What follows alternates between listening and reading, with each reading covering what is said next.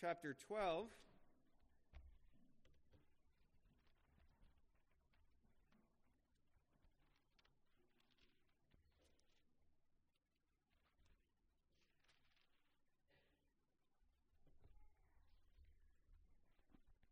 Hebrews chapter 12, we'll begin reading in verse 18, and then we'll continue reading through verse 8 of chapter 13.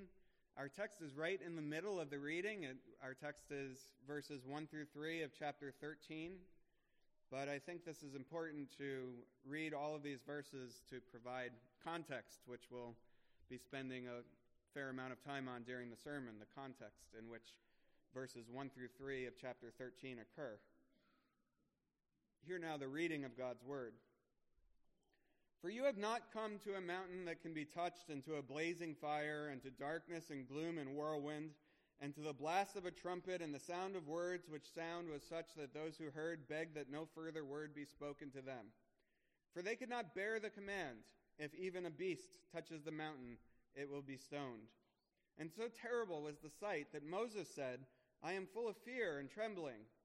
But you have come to Mount Zion, and to the city of the living God, the heavenly Jerusalem, and to myriads of angels, to the general assembly and the church of the firstborn, who are enrolled in heaven, and to God, the judge of all, and to the spirits of the righteous made perfect, and to Jesus, the mediator of a new covenant, and to the sprinkled blood which speaks better than the blood of Abel. See to it that you do not refuse him who is speaking. For if those did not escape when they refused him who warned them on earth, much less will we escape who turn away from him who warns from heaven. And his voice shook the earth then, but now he has promised, saying, Yet once more I will shake not only the earth, but also the heaven. This expression, yet once more, denotes the removing of those things which can be shaken, as of created things, so that those things which cannot be shaken may remain. Therefore, since we receive a kingdom which cannot be shaken, let us show gratitude by which we may offer to God an acceptable service with reverence and awe. For our God is a consuming fire. Let love of the brethren continue. Do not neglect to show hospitality to strangers, for by this some have entertained angels without knowing it. Remember the prisoners as though in prison with them, and those who are ill-treated, since you yourselves are in the body. Marriage is to be held in honor among all, and the marriage bed is to be undefiled. For fornicators and adulterers God will judge. Make sure that your character is free from the love of money, being content with what you have, for he himself has said, I will never desert you, nor will I ever forsake you. So that we confidently say, the Lord is my helper. I will not be afraid. What will men do to me? Remember those who led you, who spoke the word of God to you, and considering the result of their conduct, imitate their faith. Jesus Christ is the same yesterday and today and forever. Let's pause another moment for prayer. God, we ask that you would send the third person of the Trinity, the Holy Spirit. We thank you for the assurance that he is within us and among us. We pray that he would fan into flame the faith that is in us, encourage, convict, convert, transform us as we consider now your word. In Jesus' name we pray. Amen.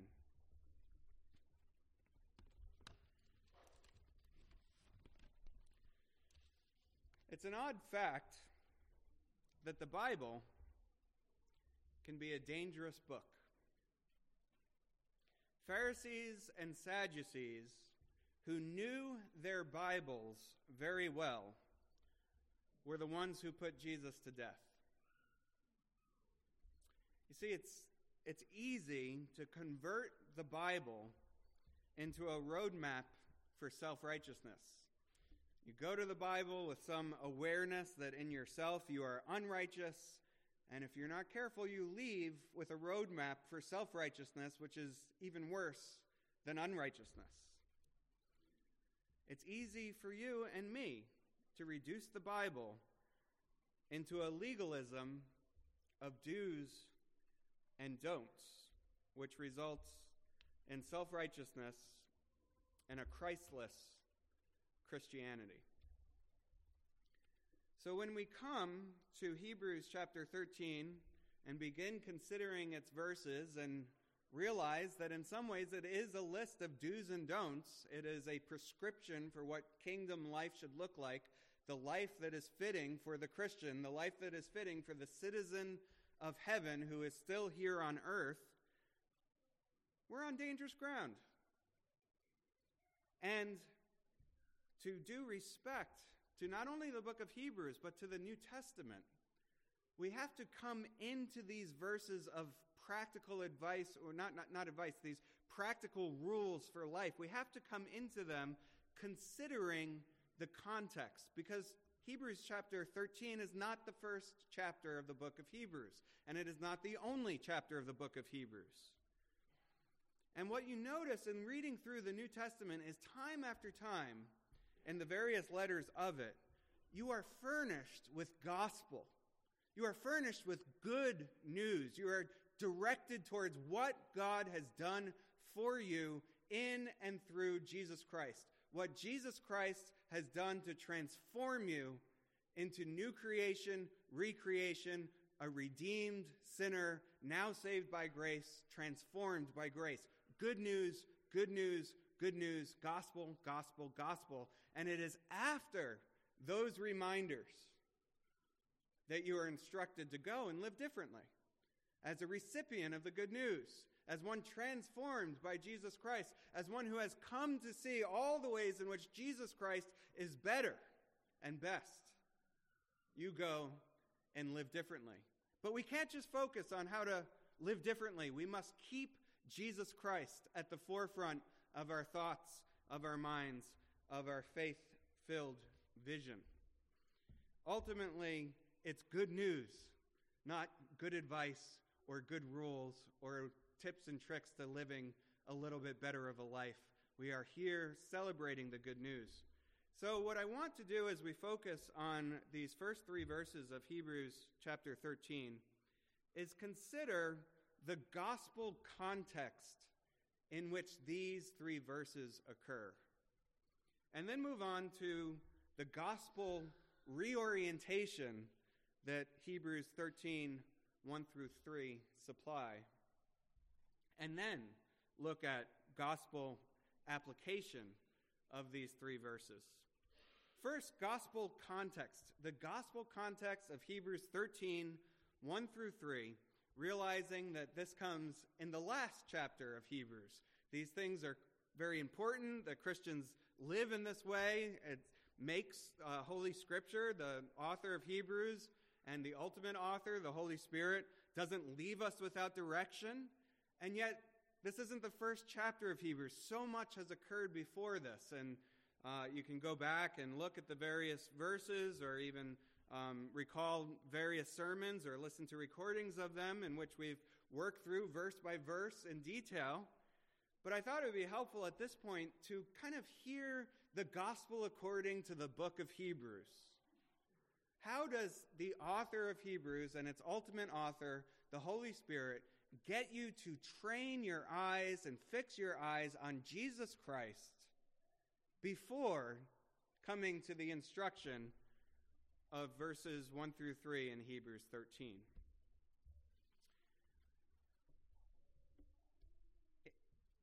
The very first chapter begins with wonderful assertions and declarations. The way the author of Hebrews and its ultimate author, the Holy Spirit, works throughout the book of Hebrews is by making wonderful assertions and then actually admonishing you, warning you, saying, essentially, you're not going to find salvation anywhere else. There is no other salvation like this offered.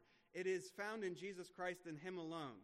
So, assertions about Jesus Christ and then admonitions to follow that Jesus Christ. So let's work through first the assertions that occur before Hebrews chapter 13, the assertions about Jesus Christ.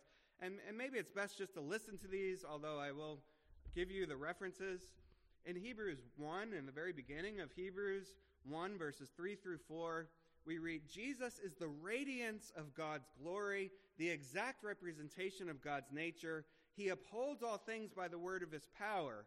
And when he had made purification of sins, he sat down at the right hand of the Majesty on high, having become as much better than the angels, as he has inherited a more excellent name than they. So immediately establishing Jesus Christ as even greater than the angels and seeing him as a redeemer.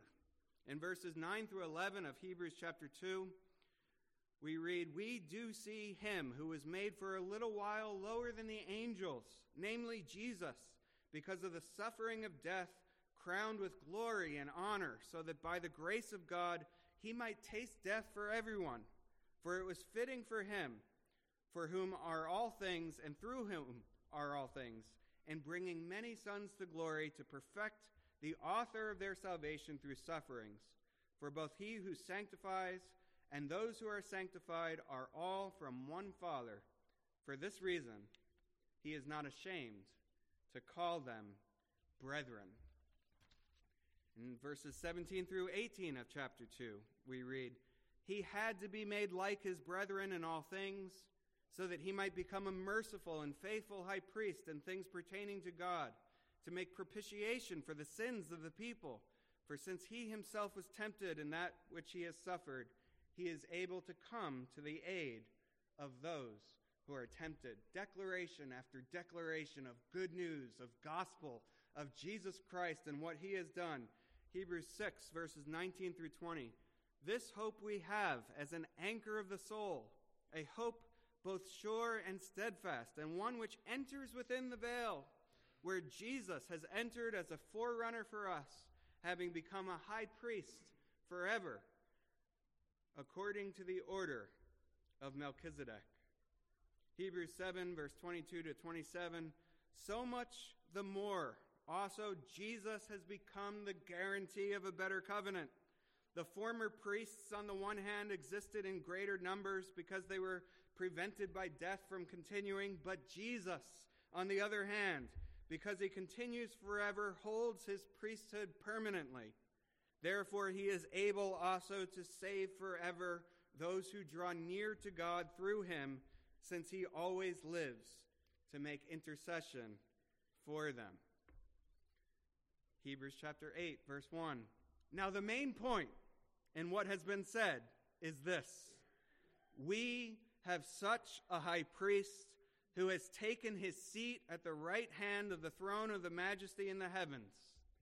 And Hebrews 8, verse 6, "Now he has obtained a more excellent ministry, by as much as he is also the mediator of a better covenant, which has been enacted on better promises." Hebrews 9, verses 11 through 15. "But when Christ appeared as high priest of the good things to come, he entered through the greater and more perfect tabernacle, the one not made with hands, that is to say, not of this creation, and not through the blood of goats and calves, but through his own blood. He entered the holy place once for all, having obtained eternal redemption. For if the blood of goats and bulls and the ashes of a heifer sprinkling those who have been defiled sanctify for the cleansing of the flesh, how much more will the blood of Christ, who through the eternal Spirit offered himself without blemish to God, cleanse your conscience from dead works to serve the living God." Hebrews 9, verses 24 through 28. "For Christ did not enter a holy place made with hands, a mere copy of the true one, but into heaven itself, now to appear in the presence of God for us. Nor was it that he would offer himself often as the high priest enters the holy place year by year with blood that is not his own. Otherwise he would have needed to suffer often since the foundation of the world. But now, once, at the consummation of the ages, he has been manifested to put away sin by the sacrifice of himself. And inasmuch as it is appointed for men to die once, and after this comes judgment, so Christ, also having been offered once to bear the sins of many, will appear a second time for salvation without reference to sin, to those who eagerly wait for him. Hebrews 10, verses 11 through 14. Every priest stands daily ministering and offering time after time the same sacrifices which can never take away sins. But he, having offered one sacrifice for all, sat down at the right hand of God, waiting from that time onward until his enemies be made a footstool for his feet. For by one offering he has perfected for all time those who are sanctified.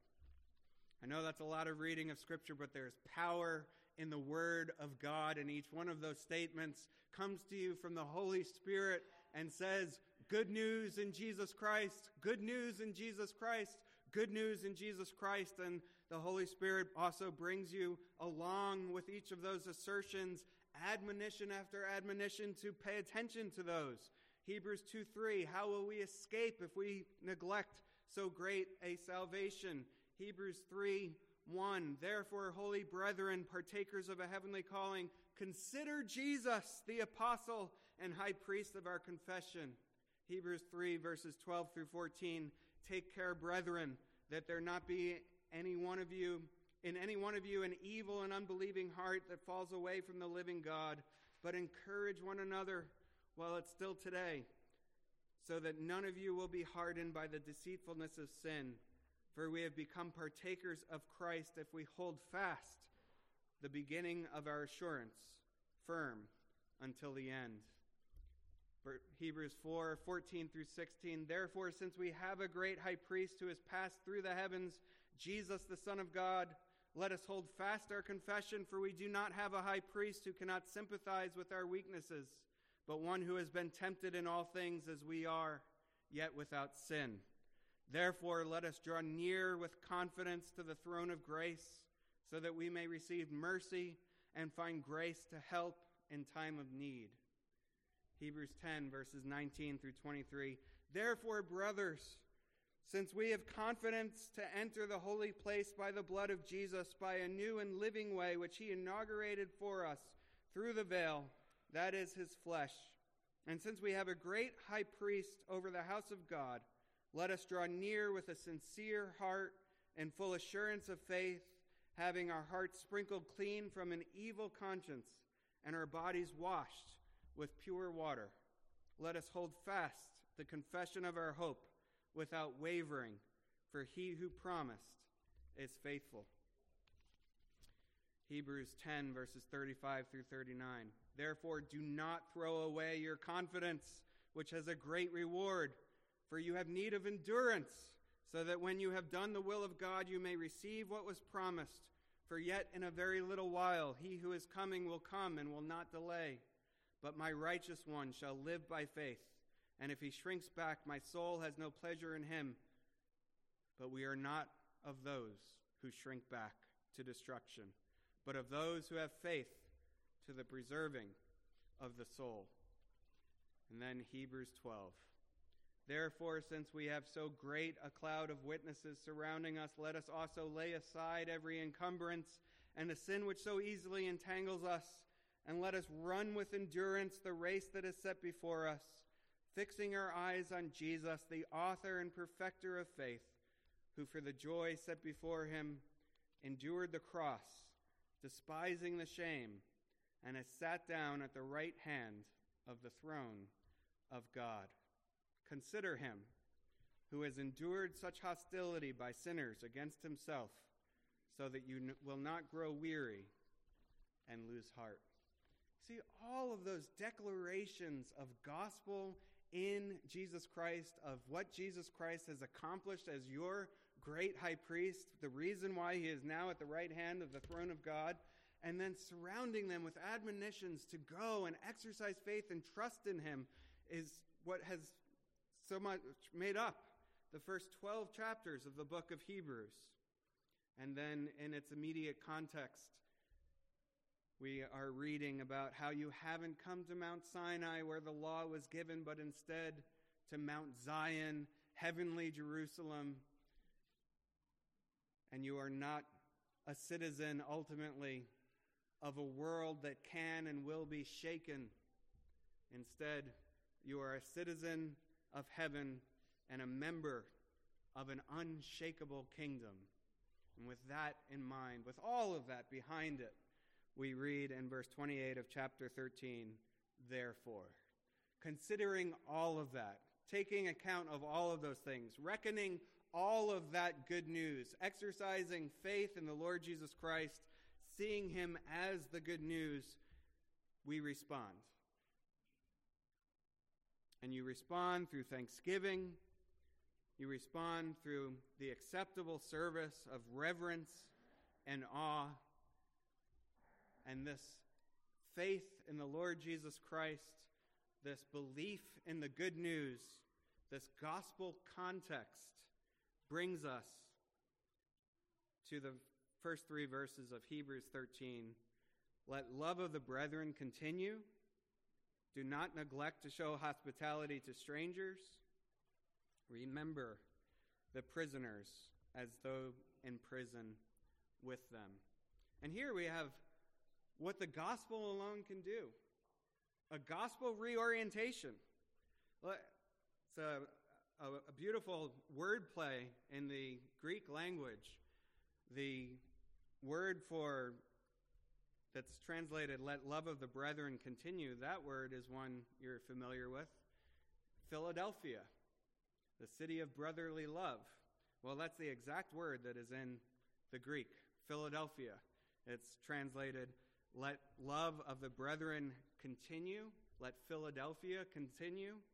And it is acknowledging that the church, this kingdom that is unshakable, and its members are really and truly brothers and sisters in the Lord Jesus Christ, through Jesus Christ, the great elder brother. So let love between brothers and sisters continue. But then you wouldn't get this from the English, but a very similar word to Philadelphia is used in verse 2. Do not neglect to show hospitality to strangers. Well, there, the word used is not Philadelphia, but Philoxenia. Maybe you remember a word called xenophobia, which is the fear of a stranger. Well, here it's talking about the love of strangers. It's translated as not neglecting to show hospitality, but the etymology of the word is love of the stranger. So you think about what's going on here, this gospel reorientation, taking into account everything that it means to have faith in Jesus Christ, the great high priest.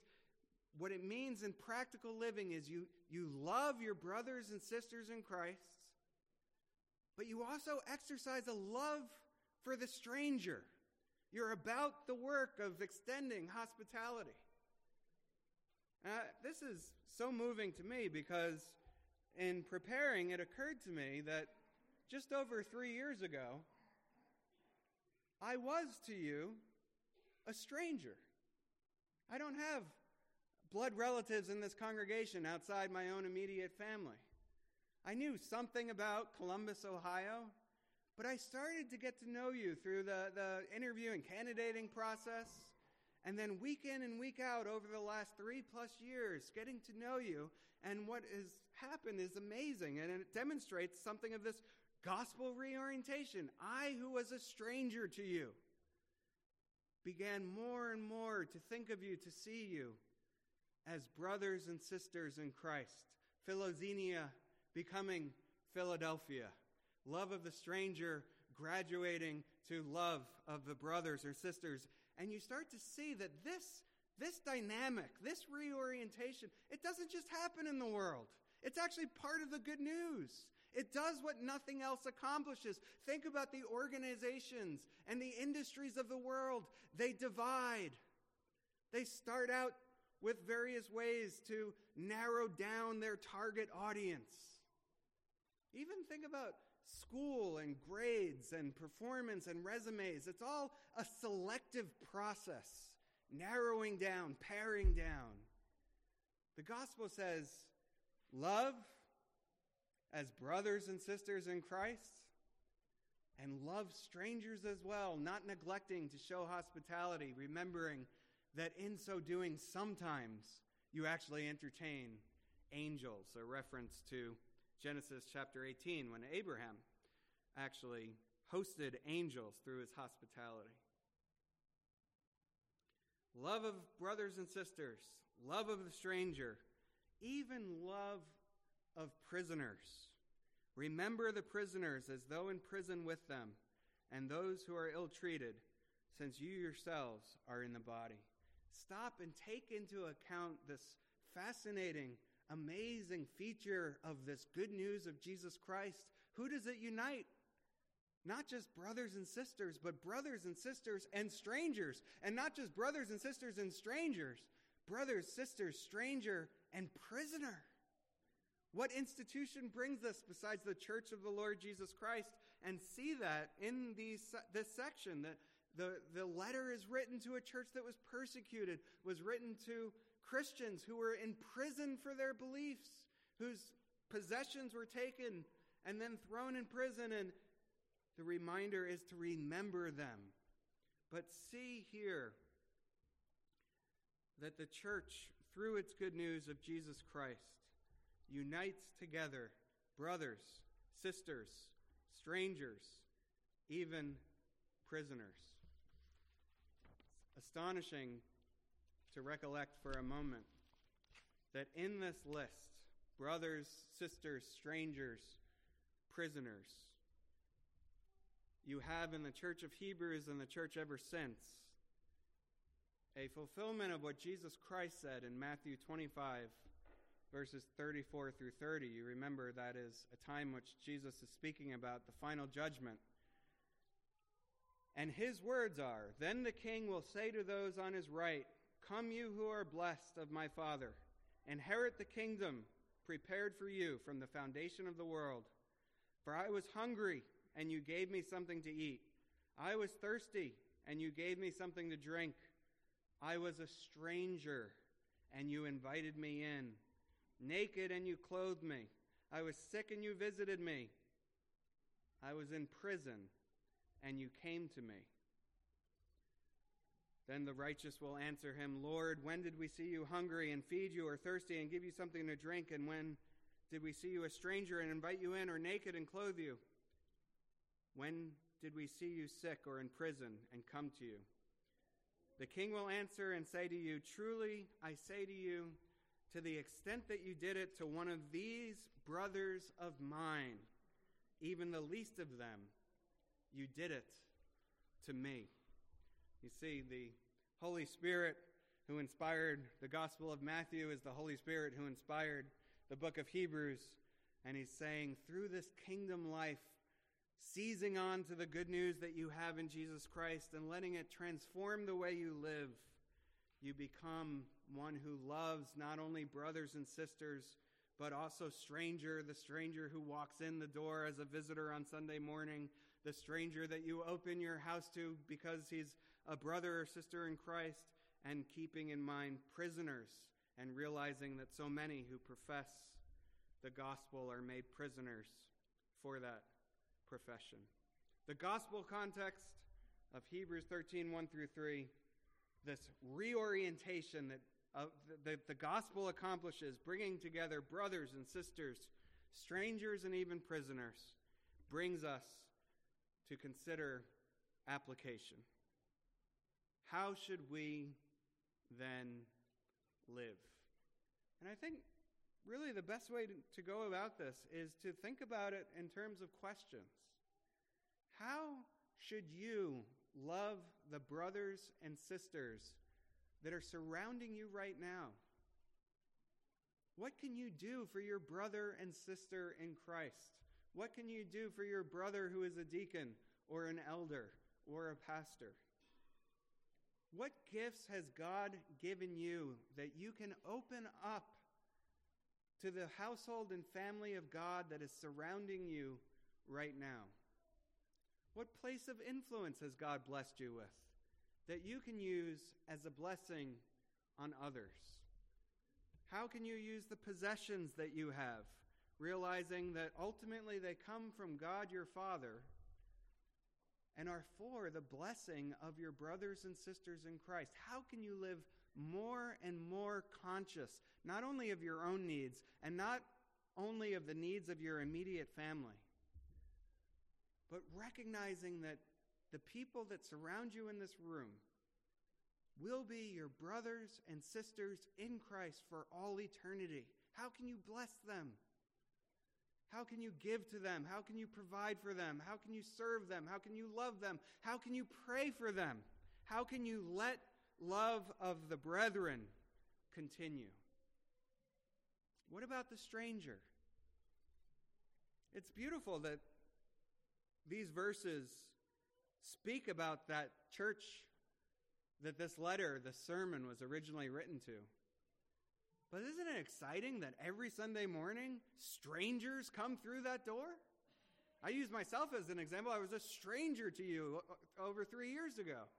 I'm not a stranger anymore. I'm thought of as a brother, and I think of you as brothers and sisters in Christ. Each Lord's Day, the Lord brings guests, visitors, strangers that we are called to love and get to know. How will you get to know strangers? How will you speak to them about the good news by which you were saved? How will you speak to them the glad tidings of great joy that we have in Jesus Christ?